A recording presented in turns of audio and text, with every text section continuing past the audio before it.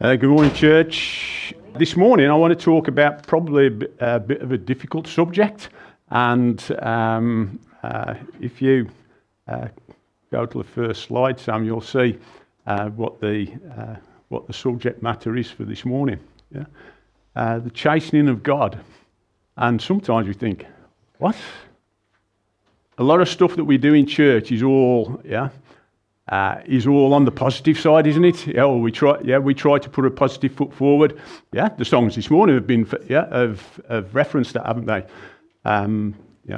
God's always in control. God loves us very much. Yeah, we can build our lives on the love of God. God's given us a foundation to work from, and all of that. But what happens? Yeah. When something happens and those foundations suddenly get shaken to the core, what happens in that particular environment? And I want to look briefly at that this morning. And please don't think I'm having a pop at anybody around this morning. Because the number one in the firing line for this is myself. So the last time I spoke here, can you remember what I spoke about? Testimony, or we spoke about witness, didn't we? And I mentioned that Carol and I had been to a place called Hartlebury Castle. Had we not? And who can remember what was the key thing about Hartlebury Castle? Sorry? The people who lived there, who were the bishops of Worcester. Yeah, and the bishops of Worcester lived in Hartlebury Castle from AD 855 all the way through to 2007. And we said at the time that Hartlebury Castle had got a very interesting and intriguing history, to say the least. And I want this morning to just ask a couple of historical questions. Okay, so if you've got your history buff hats on this morning, here comes question number one. Okay, question number one: what is the 26th of May, 1940 famous for? Now, if you're good people and you've read the notice boards in church, you should know exactly what this is about. It probably almost certainly was somebody's birthday, Linda. Yep, I would agree with that. Sorry? Day of prayer. Yeah. Was it the day of prayer? It was Dave. Yeah, Dave's going to get his apple for today. He's got the answer to the question right. So we've got the first one. On the notice board at the back, there's a copy of this picture. I don't know who put that picture up.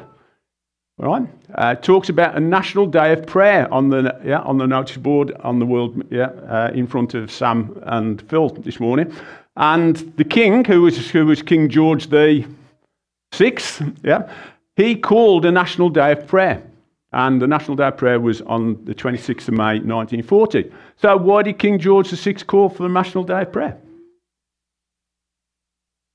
Was everything hunky-dory at the time, or that he had a nice breakfast and thought, I'm going to call the national day of prayer tomorrow? Or we were, and what was at that particular point? What was the dire need at that particular point? Right? At that particular time, there were at least 335,000 British and French troops stuck on the beaches in Dunkirk. Right? If any of you have seen the film The Longest Day, I had to put my hand up. I watched that a few weeks ago, which again set some of these things in train.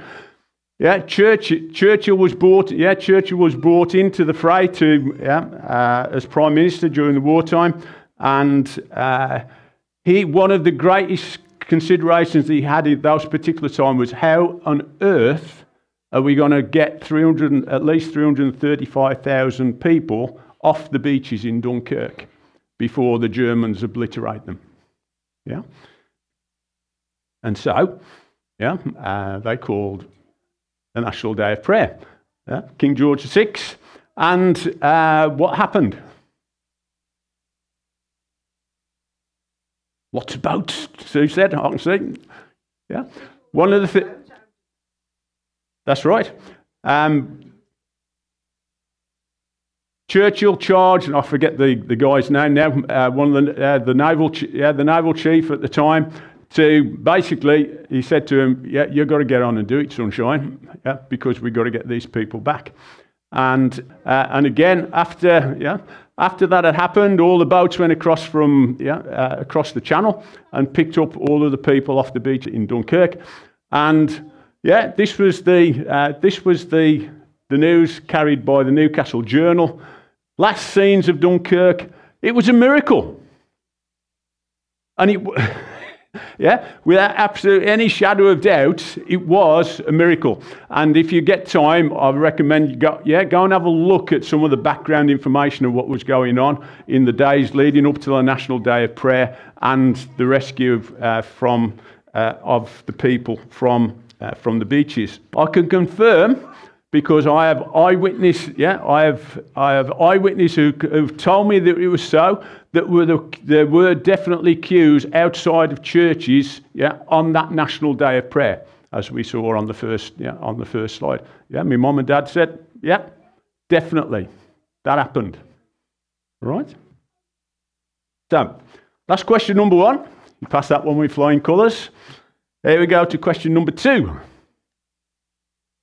This is a bit more up to date, this one. So I expect, we flashed through, You got the answer as well. What happened on the 24th of February 2022? Right. Now, I don't know about you, but if I'd have been a person sitting in the UK in May 1940, or if I'm a person sitting in Ukraine at the moment, I don't think I'd want to be in either position, really. And I've no doubt that the people in the Ukraine, especially our brothers and sisters in Christ, are saying, well, our foundation has been well and truly rocked. Don't you think? I've been thinking about this all week. We are so fortunate in this country at the moment, aren't we? We live a life of ease, really, don't we? Okay, we have our day-to-day struggles. I fully understand that, but we have nothing compared to what's going on in Ukraine at the moment. Read the news early this morning, and it's all kicking off in Israel again this morning, isn't it? And God's people in Israel, they're going to be saying, well, what's going on? These are our foundations being rocked. Now then, this morning, I want to draw your attention to the book of Lamentations. Okay? We can slip on to the next slide, please, Sam. And we're going to read what happened to God's people. Right? Now, we like to get old, don't we? We like to get old of what's going on in the New Testament. I understand, in the New Testament, a lot of Christian persecution went on, etc., etc., etc. Don't get me wrong, I fully understand that. But there's a lot of stuff in the New Testament we like to get out. We like to get out, isn't it? Well, I'm going to talk to you from the book of Lamentations this morning, and we're just going to read a few verses. Who can tell me what's the back? Did anybody know the background to Lamentations? Sorry, Gwen. The exile, right? The exile. What's an exile? I'm going to send Phil to Coventry. I've exiled him. Lamentations, which is considered to be written by the prophet Jeremiah, is primarily about the exile. But what happened before the exile? Right? What happened before the exile was that the whole of the land of Judah got rocked to its foundations. Right. Lamentations chapter 1. If you've got your Bibles, have a look at this. This is not a fairy story. This is what God did to the people of Israel. right? Because of their unbelief and them not following him as he had demanded that they should, right? Lamentations chapter 1, verse 1, it says, how lonely sits the city that was full of people. This is Jerusalem he's been talking about here. Jerusalem used to be a bustling city and now completely dead. It's been rocked to its foundations. The walls have come down. The temple has been ransacked. How like a widow is she who was great among the nations. Jerusalem was and the people of Israel were a great nation, but they'd been rocked. Could you imagine what would have happened in the UK? Yeah. The other thing that Churchill was considering was what's going to happen when Germany invades the UK, right? Like Putin's invaded Ukraine at the moment. He says the princess among the provinces has become a slave. Yeah, this is right. By the way, just for information, Lamentations is all written as an acrostic. This is poetry, right? I might not present the poetry particularly well. It says she weeps bitterly in the night. Her tears are on her cheeks. Among all her lovers, she has none to comfort her. All her friends have dealt treacherously with her. They have become her enemies. Judah has gone into captivity. Yeah, Gwen mentioned the exile. The people have been taken. Yeah, they've been taken away. Remember the stories about Daniel, Shadrach, Meshach, Abednego? They were, if you like, some of the elite of the people who had been taken away into exile in Babylon. Yeah. It says Judah has gone into captivity under affliction and hard servitude. Yeah, they hadn't been exiled for a picnic. They'd been exiled, for hard labour. It says she dwells among the nations. She finds no rest.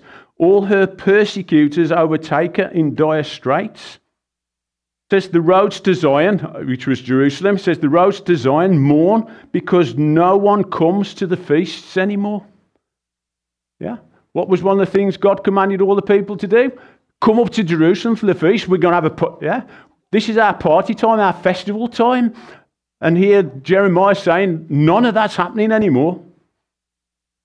None of it's happening. It says, all her gates are desolate, her priests sigh, her virgins are afflicted, and she is in bitterness.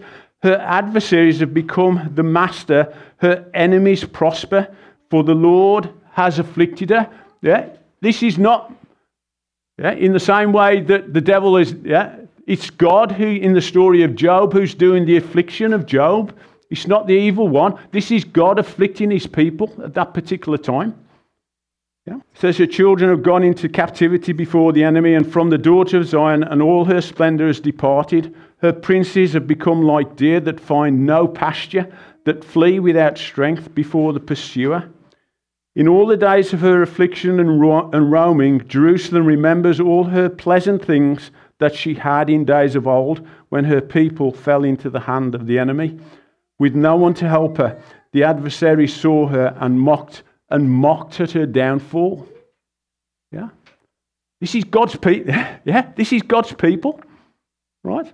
Now, for the very astute among you, you'll know that I'm 66. Right? Gwen mentioned the exile. The children of Israel were in exile away from Jerusalem for longer than I've been alive. Yeah? And God had put them there. Yeah. I've not read, it's no wonder it's called the book of Lamentations. Yeah. Yeah. My sister and her husband have been up in Edinburgh. Yeah. And what's classic about the Scots?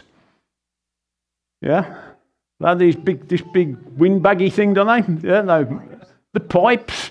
And this for some bizarre reason, this reminds me of what a dirge listening to bagpipes is. Yeah. But this is what God, We don't just believe the second half, the 27 books of the New Testament. There's the 39. Thanks, Amy. Yeah, I did a quick bit of mental arithmetic then.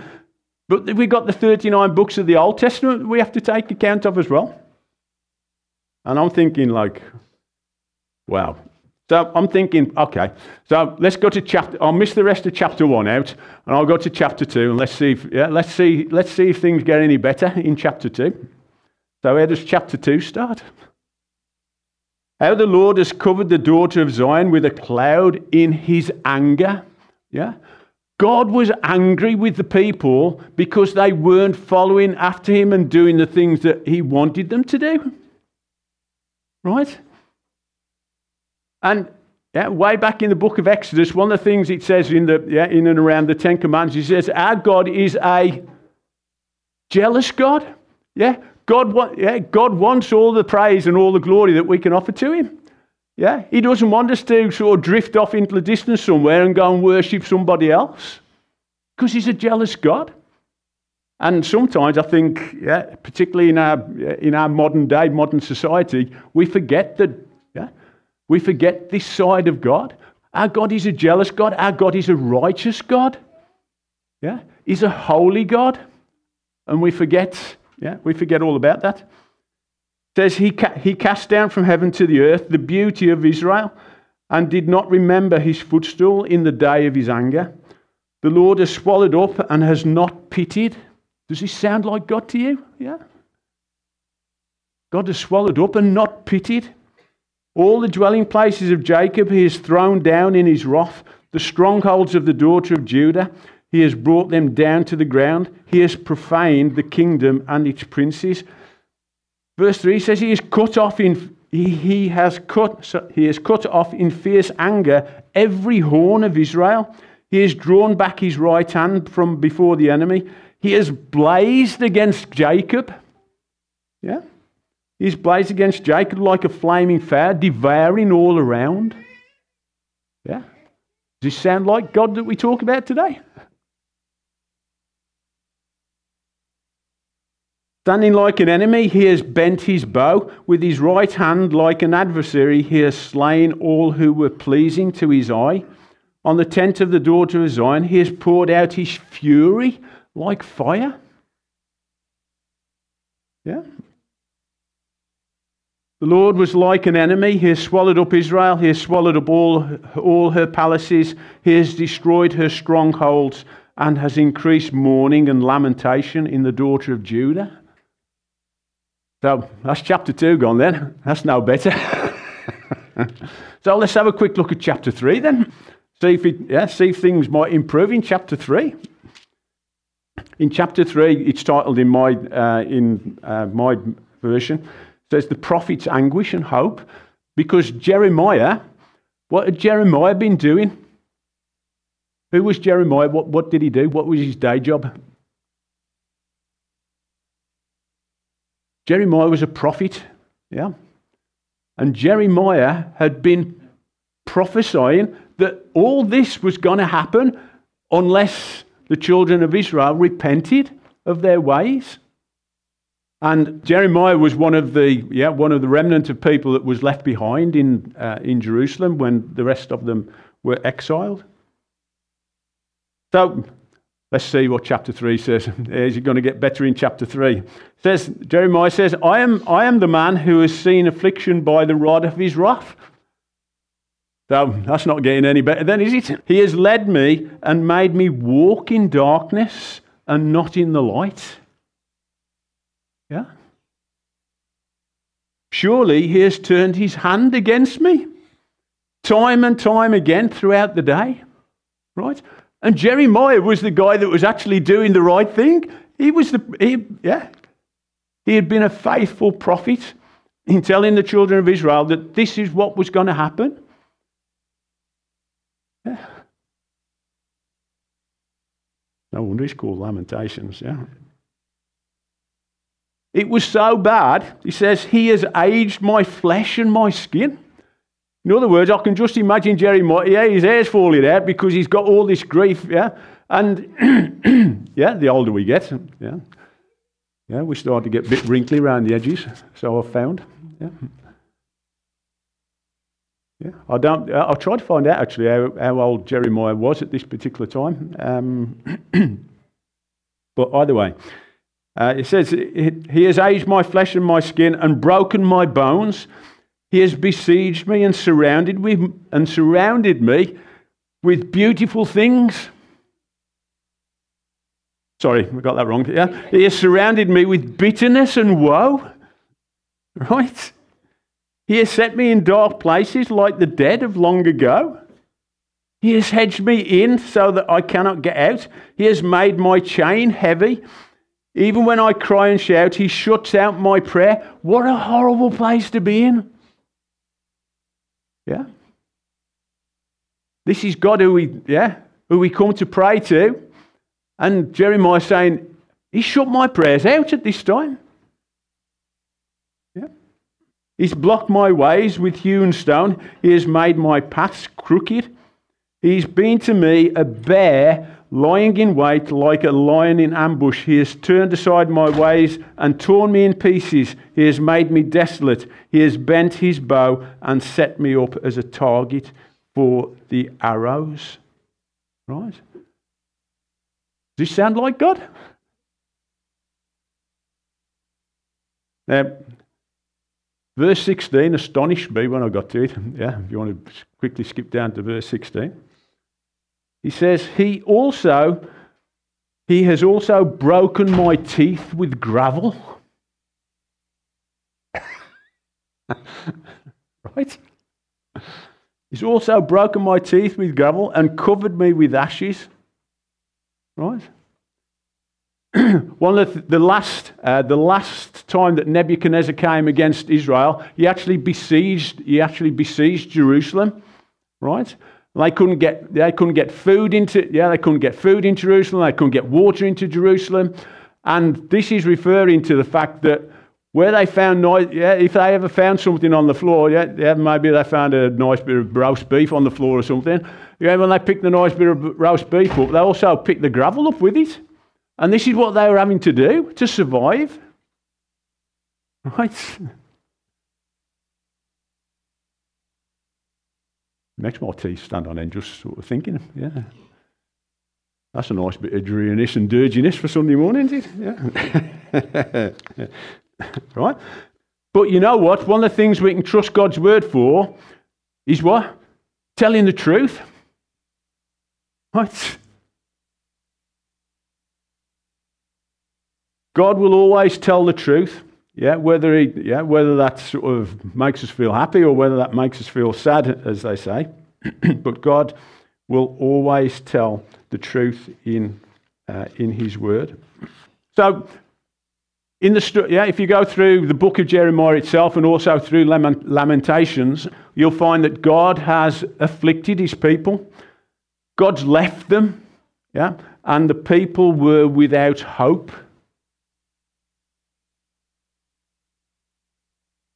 If you move into chapter 3, it says there, Jeremiah says, surely he has turned his hand against me time and time again throughout the day, and will not hear my prayers. Yeah. Verse 16 says, I said, my strength and my hope have perished. Yeah. And one of the things we love as a people is to have some degree of hope, isn't it? Yeah. Yeah, all the Albion fans will hope that one day they might get back to the Premiership. Being a Wolves fan, I hope one day, maybe, Wolves might even win the Premier League. Long shot, but you know what I mean, right? But we like to have hope, don't we? Yeah, we like to have hope standing as a beacon that we can grab onto. What does Isaiah 53 tell us about?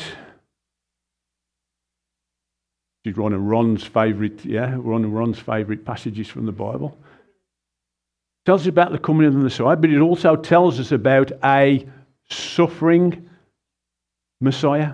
Yeah? Someone who was acquainted with grief, someone who was afflicted for us. Yeah? And one of the things about the Bible is that it tells it as it is, and he says, if the Master went through this, then it's something that we, as God's people, should be aware of. Isaiah 53:7, he says, he was oppressed and he was afflicted, yet he opened not his mouth. He was led as a lamb to the slaughter, and as a sheep before its shearers is silent, so he opened not his mouth. Yeah.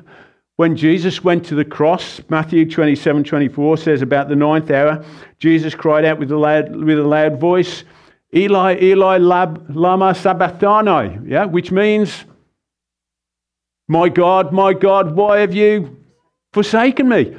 Can you imagine all of the children of Israel, either those who were left behind in Jerusalem or the ones who were exiled into Babylon, yeah, saying, what? Yeah. Why have you done this? Yeah. Why have you done this? And, yeah, as God's people, from time to time, we go through these type of experiences, don't we? Yeah. We wonder, well, what on earth is God playing at the moment? Yeah. Why is, yeah, was it Ruth a few weeks ago? Was talking about the question, why? Yeah. Why has this happened? Why has that happened? Why are we going through this at this particular time? Yeah. So, anyway, a little bit of thought, yeah, food to think about. And we're going to move on now, right? Because you'll be pleased to know that it doesn't stay that way. It doesn't stay that way. And if we go into Lamentations and chapter 3 and verse 21 or verse 20, we get there, right? This is what Jeremiah says. Yeah, this I recall to my mind. Yeah, and therefore, what? Therefore, I have hope. This I recall to mind. Therefore, I have hope. Jeremiah, yeah, from the depths of his depression, from the depths of his affliction, yeah, from the depths of all the rubbish that was going on around about him, somehow, yeah, pulled from the back of his mind, yeah, he goes into recall mode, right? He says, I've recalled this. It's almost like he's made a deliberate choice to, sort of go and bring this from the back of his mind. I have great difficulty doing this now as I'm getting older. Yeah, the old sort of recall things are not working quite the same as they used to. But this is sometimes, we go back to that like our Sunday school days, and what was one of the things, everybody that went through this Sunday school did. We had memory. Yeah, we had memory verses, didn't we? Right? And I used to think at the time, oh, not another one. Yeah. I can remember when we was working with Pam in Pam's class, and Pam would say, well, okay, this week's memory verse is whatever. And you could see the kid's face and go,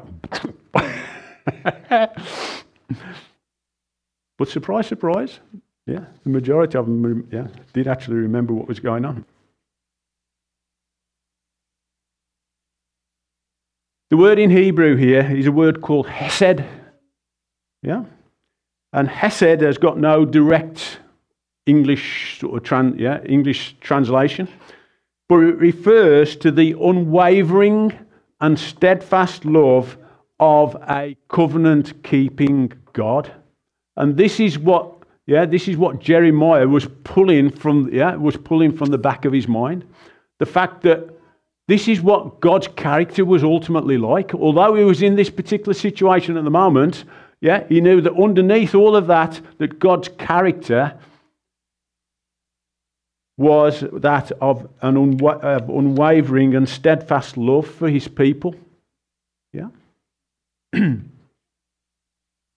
it says what? It carries on from there, and the next thing it says, through the Lord's mercies we are not consumed. Yeah? We are not consumed. And Jeremiah remembered this, yeah. Although there was still just a little remnant of people in Jerusalem, yeah. Jeremiah remembered that there was also a promise of restoration. Yeah. So after the 70 years in exile had been done, what happened? The people were restored. Yeah. They came back to Jerusalem. Yeah, under Nehemiah and Ezra, and they did what? They rebuilt Jerusalem. They rebuilt the temple. So, yeah, God hadn't totally annihilated them. Yeah. God had worked out had basically disciplined them. Hence my title for this morning, The Chastening of God. God had disciplined his children in what, we probably class as a very harsh way. But that's what had happened. And in doing this, God is reminding them of his covenant love and his loyalty ultimately to his people. What else does it go on to say? It says, because his compassions don't fail. Right? God's compassions do not fail. And we can take comfort in that fact. Yeah? Knowing that whatever we go through, God is still a compassionate God towards us. Yeah? That God will, his compassions won't fail. If you go on a bit further, please, Phil. Yeah? Because, what? They won't fail because they are, come on guys, are we awake? They're new every morning. Yeah? New every morning. Great is your faithfulness. Yeah? We might have I know a bit of a song on that one. It's called Great is Your Faithfulness. Oh God, my Father, there is no shadow of turning with thee. Yeah? No shadow of turning with thee. It's just gone. They fail not. Yeah? As thou hast been, thou forever wilt be. Yeah? We'll sing that at the end. Yeah? Okay? Just as a reminder. God's compassions and mercies are new every morning. Yeah? New every morning. And that was something that God's people could ultimately look forward to as part of their restoration process, if you like, after they'd been away in exile. Yeah. So, as sure as God had actually taken them away into exile and had taken them into a period of chastening, this same God was also going to bring them back to Jerusalem and remind them that his compassions didn't fail, and that ultimately they would be restored into Jerusalem. In verse 26, it says, "It is good that one should have hope and wait quietly for the salvation of the Lord." And that's effectively what the children of Israel did while they were in Babylon. That's all they could do. They had to wait patiently with hope that the Lord would bring them through the particular situation that they were in at that time. So that's the good news then, right? After the bit of the dirgeful stuff to start with, that's the good news. Yeah, God's mercies are new every morning, and his compassions don't fail. And we can stand in that today. So, next slide, please, Sam. Yeah. So, what did Jeremiah recommend, if you like, for the situation that Israel was facing at that particular time? Yeah. If we go into chapter 3 and of Lamentations, and we go down to verse 40, it says this. It says, "Let us search out and examine our ways." Let's search out and examine our ways. In other words, Jeremiah was basically recommending a humble approach to God. Yeah, yeah. We live in a day, don't we, today, where anything and pretty much certainly in this country, pretty much anything and everything goes. Do you know what I mean? Yeah. Nobody can do any wrong anymore. Yeah. I've just been a naughty boy or a naughty girl for a bit, and and as for consequences, well, you know what I mean? Yeah.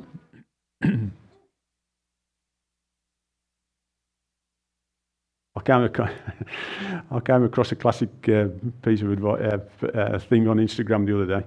He said something like this: "When I was a child, I was spanked right? And I'm thinking, okay. When I was a child, I was spanked, and it's left me with a severe disability. It's called respecting my elders. And I thought, well, yeah, there's a lot of truth in that as well, isn't there? But so Jeremiah's recommending this, even at the point that, the children of Israel were, in essence, seeing almost God as being their opponent, rather than their helper. Jeremiah recommends this sort of proper and humble approach. Sin must not be casually and superficially confessed and dealt with. So that again, sin must not be casually and or superficially confessed and dealt with. I understand. Don't get me wrong. We don't live, do we, on a day-to-day basis, sort of constantly reviewing things and the like. But there are times when it's appropriate that we examine ourselves. Last week we had, well, we weren't here. Tony did communion, didn't he? Last Sunday morning, and communion is very often a time. And Paul tells us to do this, doesn't he? In 1 Corinthians 11, he tells us that we should examine ourselves. If you like, take stock. Where am I with God at this particular moment in time? Are things, if you like, on the up? Are things working well? Have I got the right sort of relationship with God as my Father at the moment, or are things sort of slipping and sliding maybe the other way? So the opportunity for us to take communion, gives us that opportunity to examine ourselves as well, and that's something that we should do. In 2 Corinthians 13 and verse 5, Paul again tells us, examine yourselves as to whether you remain in the faith. Test yourselves. Do you not know yourselves that Christ Jesus is in you? We have the Holy Spirit of God living in us. If we put our faith and trust in the Lord Jesus Christ, we have the Holy Spirit within us. So it's right that we should test and examine ourselves on a day-to-day basis and make sure that we're living in the right sort of way. Then he says, return to the Lord. Return to the Lord. All the self-examination in the world does no good if we don't actually turn away and come back to the Lord.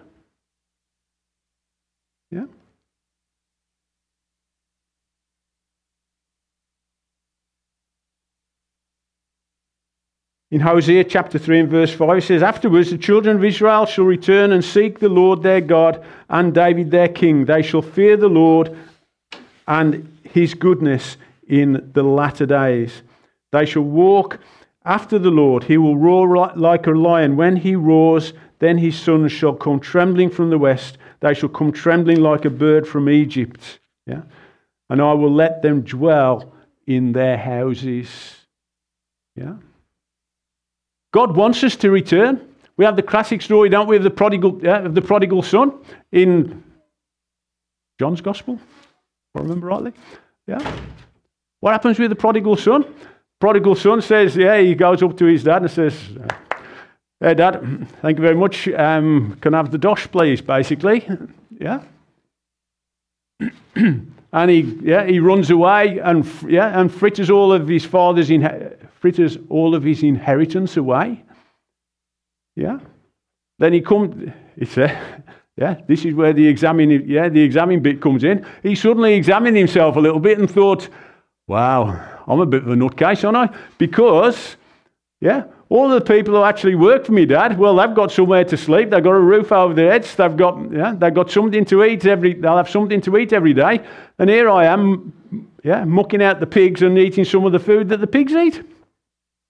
And the story goes on and tells us, doesn't it, that, he decided to return, didn't he, the son? And when he was a long way off, it says what?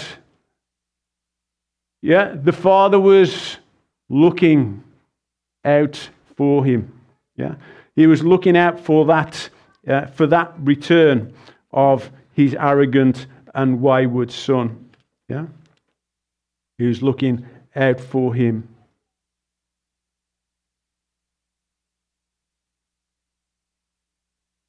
In verse 42 it says this, it says, we have transgressed and rebelled, you have not pardoned. Yeah? And it's very easy for us, isn't it, sometimes to transgress. Yeah? And we rebel against God, don't we? This is the human condition, unfortunately. Yeah, it's the human condition. And sometimes, as much as we don't want to do it, we still do it, don't we? Yeah? I'm 66, I still do it occasionally. Yeah. Especially in those times where we suddenly start to ask the question, why? Yeah.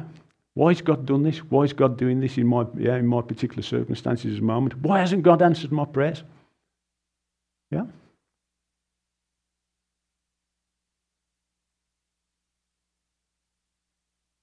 In Hebrews chapter 12, Paul says this. Says, and you have forgotten the exhortation which speaks to you as sons. My son, do not despise the chastening of the Lord. Do not despise the chastening of the Lord, nor be discouraged when you are rebuked by him. Yeah. For whom the Lord loves, he chastens. Yeah. Whom the Lord loves, he chastens and scourges every son whom he receives. If you skip down to verse 11 of Hebrews 12, he says this, now no chastening seems to be joyful at the present. Fairly obvious, I suppose, isn't it? Yeah. I can remember being chastened by the headmaster a few times. No chastening seems to be joyful at the present, but rather painful. Nevertheless, afterwards, it yields the peaceable fruit of righteousness to those who've been trained by it. Yeah. Peaceable fruit of righteousness to those who've been trained by it. Examine ourselves, yeah? Examine ourselves, make sure we are having that close walk with God. Paul reminds us again in Ephesians chapter 5, if I remember rightly. Yeah. Walk as people of the light. Yeah. Chapter 5, I think it's verse 15 and 16, so it also says, walk circumspectly. Yeah. Redeeming the time, because the days we're living in are evil. There you go. Those are just a few thoughts this morning.